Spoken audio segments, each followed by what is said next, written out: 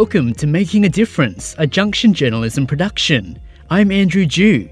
This episode of Making a Difference has been produced by journalism students at Curtin University on Whadjuk Noongar country. In this program, we look at how people are challenging norms and traditional thinking to improve their lives and those of others. First up, one of Australia's most serious challenges at the moment is housing. Houses to buy or rent are in short supply, and that means they're also expensive to buy or rent. Perth's title as the longest city in the world at almost 150 kilometres from north to south is making the problem even worse. Xander Sapsworth-Collis explains.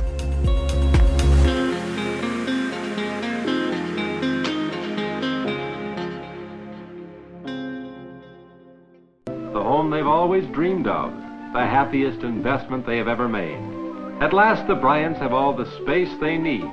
Good afternoon, everyone. We have a one-bedroom, half-bathroom hellhole for you today, ladies and gentlemen. A 71% increase in the median rent price in 5 years. What's? A rental vacancy rate a quarter of what it should be. Twice. And with an urban footprint double that of Tokyo, the most populated city on the planet. Sold for a buck! Perth's housing crisis. To know what caused it would be to know its solution. I put the question why Perth's urban development has failed so badly to those within the industry, and their response was similar. Say to a planning minister, we need to think about beauty, he would write me off as being a whack job, or he would just think, oh, that's, how cute. And it's like, well, are you serious? Is that where we are as a culture? That we can't ask for beauty anymore? That was Millie, founder of the grassroots urban development organisation Street Level Australia, which seeks to change people's notions on what constitutes good urban development. Millie says good urban development means thinking about beauty and design to build what she calls the full place. You would say, what's Fremantle comprised of? What's the urban fabric? Like, what does a place need for people who, to want to live there? And you actually build the full place, not just the housing component of it. Millie says Perth has what is known as the missing middle, a lack of medium or gentle density areas, like those that exist in Europe and Asia, that lead to better housing outcomes. If you have a consistent amount of 6-storey buildings, you can fit as many, if not more people, as you can with these kind of high-density buildings that we do. The problem with Perth is that because you have the city and then it immediately goes down to 1 story. What then has led to this situation? According to Kate Fitzgerald, an architect and urban developer from the firm Whispering Smith, poor urban development is because people have investment-orientated views on property. They have high-paying jobs and they want to retire early, so they decide to put their money into a property investment they're in Brisbane, but they want to do one in Perth because it's cheap and there's a syndicate going here and they dump that money in and they end up extracting that money back out as profit margin, but the thing that gets built on the ground is actually really terrible. However, Kate says that it's tough to consider long-term design solutions when short-term fixes can do the trick. We're right in the middle of a housing crisis, right? So anything you do to restrict people from developing is bad. And although these houses are ugly, they have actually given someone a home to live in. Samantha Rees from the Apartment Advocacy Network said she believes apartments are uniquely placed to solve the housing crisis. One of the things that we actually have as a recommendation, a short-term recommendation, is that it is mandated to actually have affordable housing in every apartment block. Samantha echoed the sentiment of how important design is in solving the issue. So for us, affordability is not just about the price that you pay for the product, it's about the life cycle. So what your lifestyle is like once you move in there, and that includes design. But this design focus is starting to spread. James Durat designed the Woodside Bay Village Karratha FIFO workers accommodation. He says good design principles, building a community, walkability, and reflecting the surrounding urban fabric were all considered for the village's design. What we've used is good architectural and urban design principles to make it feel like a small community. Kate thinks it's important to look to the future with design at innovative projects like Nightingale. Exactly what you're talking about with community, walkability. You might have friends in different buildings, there's coffee shops and, it's right on the bike path into the city. And Brunswick obviously already a really cool area. And to the past, like old suburbs that get knocked down. Have a look at, I've done a lot of talks about medium density where I talk about Nollamara, like what it used to look like and what it's like now. There's a lot of sort of talk about that infill development that, you know, when people say missing middle, Perth doesn't have a missing middle, it actually has a bad middle. However, Millie thinks Perth's desire to hold on to the past is holding back good urban development. And because we've locked all of that up with people who aren't invested in their real estate, and because of heritage protection, we're building suburbs. And then what happens is you get that in the form of suppressed demand. Yeah. Okay? Because there's nowhere to build in the city. So you either have to build on the edge or you have to get it to the scarce bits of land where you actually can build something. Whilst Samantha says it's all a bit of a storm in a teacup. Just quickly, Xander, there is no missing middle, darling. There's just the development sector beating their own drum. Perhaps this disagreement and contention will prevent a solution from ever being found. One area of the Australian workforce that still needs to break with historic trends is in science, technology, engineering and maths. A recent STEM equity report found women are still underrepresented in these fields. Cindy Cartahano spoke to women about working in the sector to find out what can be done to remove some of the barriers. As technology advances, the Australian government wants more people to study STEM subjects to meet future needs. Governments are adapting to the changing culture by encouraging more women to join the industry. But are government programs actually working, or are they creating more challenges? Women say forcing organisations to meet quotas only adds to the already existing tensions in STEM fields. I felt a little bit like a statistic then, sort of like they've ticked the box, they've got a female, so they're kind of covered. Project engineer Mimi Seng works at one of the largest oil and gas companies in Australia. She says she's doubted her position in the company due to men making comments about her gender. Even though it's getting better, you still have people throwing around those comments in the industry. You still have people saying like, oh, she just got the job because she's a girl. Or even if they do get the job, they still say like, oh, she's not as qualified. Someone else would have been better, like a dude would have been better. According to the Australian Bureau of Statistics, women are more likely than men to take parental leave. Pregnancy is a significant chapter for some women and often requires them to take some time off from their careers. Big decisions like stay at home mum, keep working, the way up. Danielle Russell is a PhD candidate studying population health at UWA. You get used to that lifestyle, you realise the child really does need you. They want to get back into their job, but it's really hard raising a child and trying to go back to work. Russell says many of her colleagues who go on maternity leave find it difficult to come back to work. They start off, they're like, yep, I'm just going to go on maternity leave for a year and I'll be back. 2 years later, yeah, I'm just going to take another 6 months off and then I'll be back. Another 6 months later, I'm pregnant again. Sang says her male colleagues struggle to take paternity leave for the full term. I've spoken to a few and they feel like they can't. The social stigma of like, oh, but you're not the primary caregiver. According to the STEM Equity Monitor, more students are choosing to study STEM, but the number of students successfully completing these studies has not seen much progress. I'm finding that they're switching degrees. Rubina Jakowicz, a mathematics student at UWA, has noticed a decrease in the number of women in her classes over the years. At first year, there would probably be like 20. Now I'm in my third year, and there's like 5 of us. Computer science student at Curtin University, Therese Stone, has noticed the same pattern in her classes. There is only probably like a handful. So I don't know if there's like an anxiety around coming to class because there is so many of the opposite gender, but sometimes I feel it. Women in STEM say using a value system with the help of AI could improve the situation for everyone in the industry. Go on like a value system so you don't get to see age, name, sex. Using AI to essentially pick the best person for the job without knowing the gender. Although this system might help reduce some tension, Russell says changing attitudes will be the difficult task. They got through the barrier because we did that system. Now what? Fertility rates are declining across Australia as more couples choose not to have children. In response, child-free communities are springing up for people who want alternatives to the conventions that society serves up, based on the traditional family. Our reporter, Premila Ratnam, investigates. There was this one line that I wrote where I said, I can't remember it exactly, but it's basically like, I didn't think I was so unique as to be the only one to have this thought, that I was bored and I wanted something to put my love into. Like, there must be other people like that who feel the same way. That's Madeline Georgetta. Madeline is a wellness and lifestyle social media influencer based in Perth. Hey guys, so this is a little bit of a controversial topic. Last year, she published an article on Substack about her decision not to have kids because she thought other people might be able to relate. Since deciding not to have children, Madeline has found herself cherishing connections with other child-free people. I really appreciate it when I hang out with my friends who don't have children. We have just totally different conversations. Madeline's desire to connect with other child-free people is not unique. In Australia, more and more people are living without children.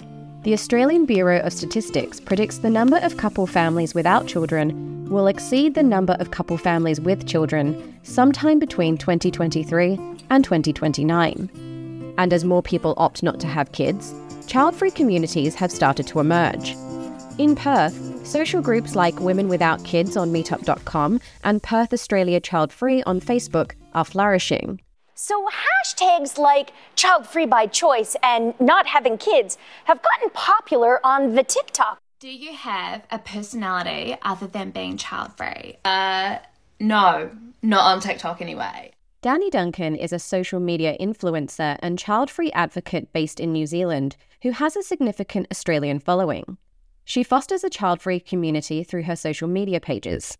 There's a massive child-free community out there that desperately want to see this side of life shared. And I would say every day, every second day, I will get a DM from somebody saying, thank you so much for talking about this. I've never seen this talked about before. It makes me feel not so alone, not so weird. Danny says people in their 30s and 40s who are child-free may not have many opportunities to socialise with other child-free people. You've probably very likely been surrounded by a lot of people that are getting pregnant, announcing pregnancies, having babies, having baby showers and first birthday parties, and there's not a lot of opportunity to be around people that aren't in that space of life. And I think with anyone in life, you want to have people that you relate to, that understand you, that you can share similar life experiences with. When I'm older, I want to be a doctor, a dentist, a scientist. Today, Aussie girls can grow up to be anything they want to be, but that hasn't always been the case. She Defined is an online publication for women based in Australia and has a dedicated child-free section.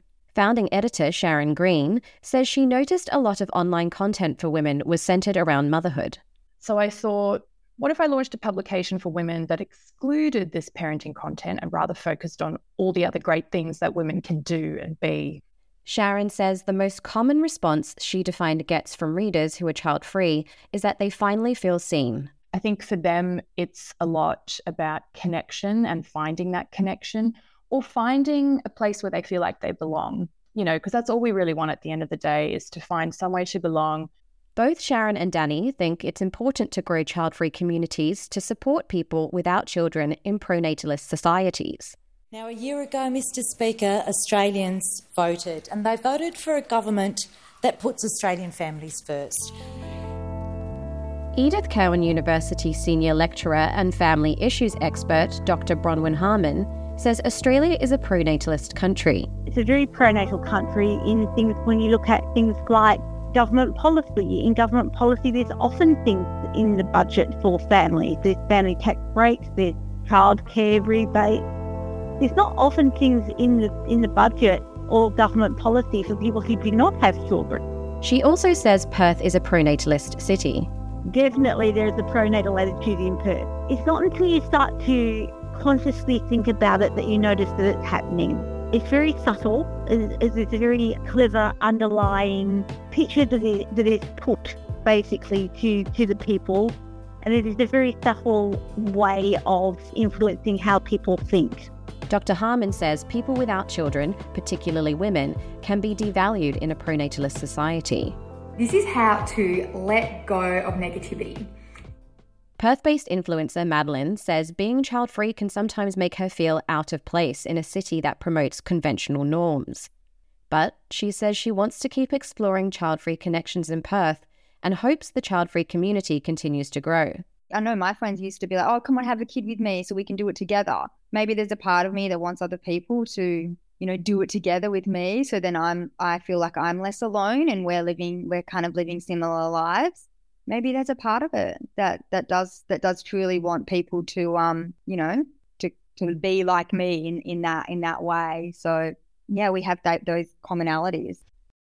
This is Making a Difference, a Junction journalism production by journalism students at Curtin University.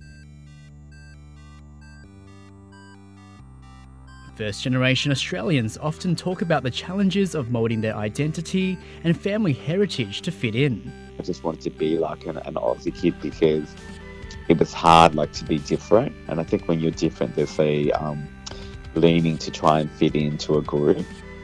And as I spoke to first-generation Australians, those who also identify as gay have found fitting in can be even more complex.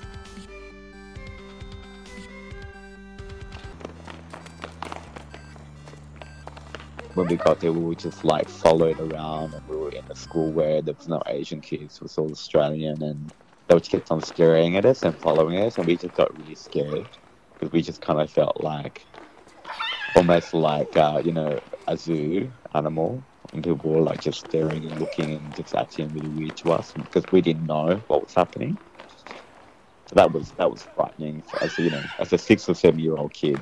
It's quite scary.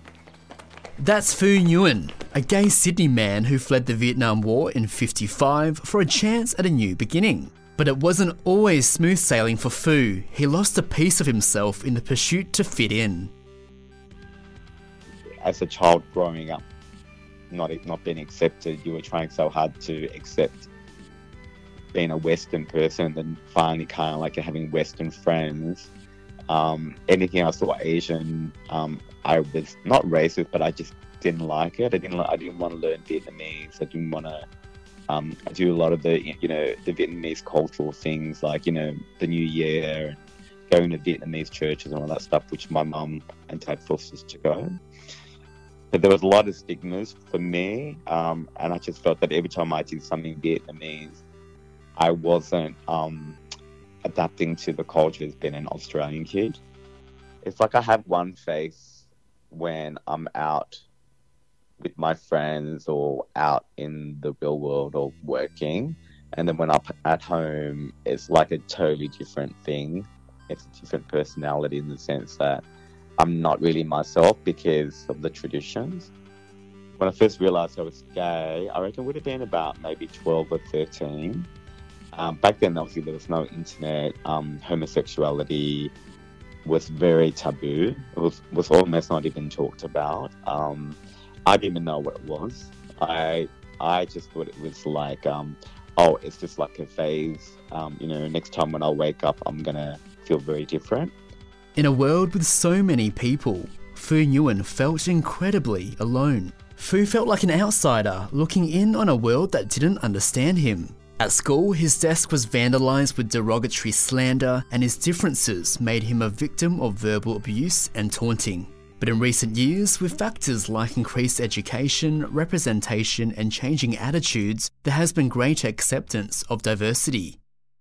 Luckily, I didn't have it super difficult in school growing up with being gay or Asian in terms of bullying and stuff, because I do know that many people who are very similar to myself experience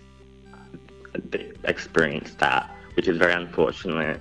I think Australia has really, the culture really inspired me to be myself and unapologetically myself.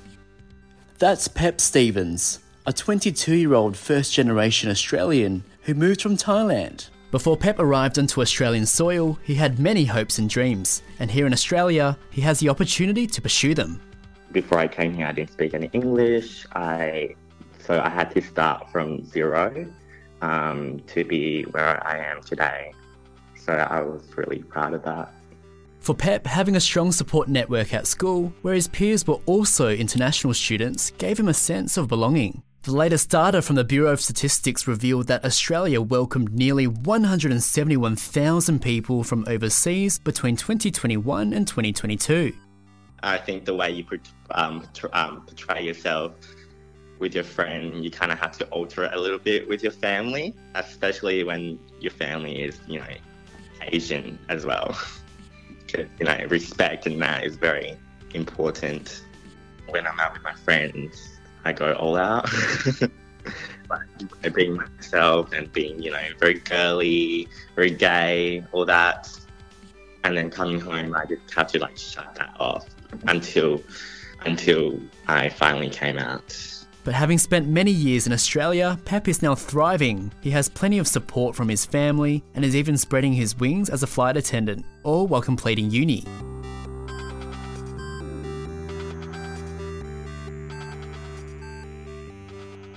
We turn our attention to the changing attitudes to the use of cannabis in Australia. In recent years, marijuana for medicinal purposes has been legalised, while its use in the ACT and parts of the Northern Territory has been decriminalised. As Georgie Sides reports, there's a push to make a more liberal stance on cannabis in Western Australia as well. Western Australia has had a long and divisive history with cannabis. Cannabis was widely used in Australia throughout the 19th century, including in WA. However, Australia began a journey of cannabis prohibition in the early 20th century, when the 1925 Geneva Convention revised International Convention relating to dangerous drugs to include cannabis. Pressure from the Commonwealth and the US led to Australia placing a federal ban on importing and exporting of the drug, but allowed states and territories to ultimately decide their individual legislation. Cannabis remained legal for personal cultivation and use in WA up until 1950, and 6 years later the Commonwealth placed a total ban on the plant across all of Australia. In the 1960s and 70s, and only after its ban, cannabis became Australia's most widely used drug. In 1981, Western Australia introduced the Misuse of Drugs Act to further legislate control of cannabis. Over the next 2 decades in WA, cannabis legislation remained virtually unchanged by state government until former Labor Premier Jeff Gallop decriminalised use, possession and cultivation of small amounts of the drug. Senior Lecturer of Addiction at Edith Cowan University, Dr. Stephen Bright, believes this change was a move forward for WA. There was no evidence that there was increased use or any increased harms from cannabis, but it stopped people who had been charged with cannabis from going through the court system. They were basically had the option, you could pay a fine or you could go get some counselling and you wouldn't have to pay a fine. Yet this was short-lived. In 2011, Liberal Premier at the time, Colin Barnett, reinstated criminal laws. Following the federal government's medicinal cannabis legislation in 2016, West Australians can currently legally access cannabis for medicinal use only. Although recreational use of marijuana is still a criminal offence, legalised cannabis WA Party leader Dr. Brian Walker thinks Western Australians should be aiming for more than decriminalisation. It's probably the simplest step forward. It doesn't require us to make any regulations. It simply says if you're caught with cannabis, we're not going to put you into prison or something similar. So it's a good first step, but it doesn't allow us really to make the most use of cannabis. But what obstacles are there to WA legalising cannabis? Dr. Stephen Bright believes Aussie culture has a part to play. I do think Australia as a society is a very conservative nation. I think that we're phobic of things that produce a psychoactive effect, unless they're caffeine, alcohol, or tobacco. Clearly, there are harms associated with cannabis. Every drug has harms associated with it, but when you compare it with other drugs like alcohol, it's far less harmful than that drug. You're reducing that harm because you're taking people out of the criminal justice system, and you're potentially reducing harm also among that group who may switch. Maybe they're already using cannabis every now and then. Maybe they start using cannabis more regularly, but they cut alcohol out. So the net harm still is a reduction in harm overall. But Dr. Brian Walker thinks that the public's concerns are not WA's greatest opponent. Every time I speak about cannabis, I'm educating my political friends. However, they are constrained by the fact that their leader currently is deeply against cannabis for whatever purposes. I've got no idea. And therefore, while they might agree with me, they don't dare say so because they would then be persecuted by their own party. Because McGowan is deeply opposed to it, and as long as he has the whip hand, his party won't follow, although it is still a Labour Party policy. But Dr. Brian Walker believes he has a promising strategy of swaying WA government's current stance. On the one hand, you've got to realise that politicians don't really care about truth. They care about the perception of truth. What they're concerned about is money and power. I think the best way actually of managing it is going to be money. If the companies realise how much money they can actually earn by hemp and cannabis, then that will give impetus to growth, and the government will have to listen to the business, and then they'll come to sensible decisions. On my part, I'm trying to get more facts into government. The Select Committee report just now, it has got very good facts written by majority Labour Party members. As of the 30th of May, Labour Premier Mark McGowan has stepped down from his role and Roger Cook will step up as WA's new leader. We need to educate the public about the true facts of cannabis, and that it's not a dangerous drug. It can be misused, but it is not dangerous. And once people grasp this, and that will roll on into government. That's what I'm hoping. And that story finishes our program. For more stories from the best student journalism in Australia, go to our website, junctionjournalism.com.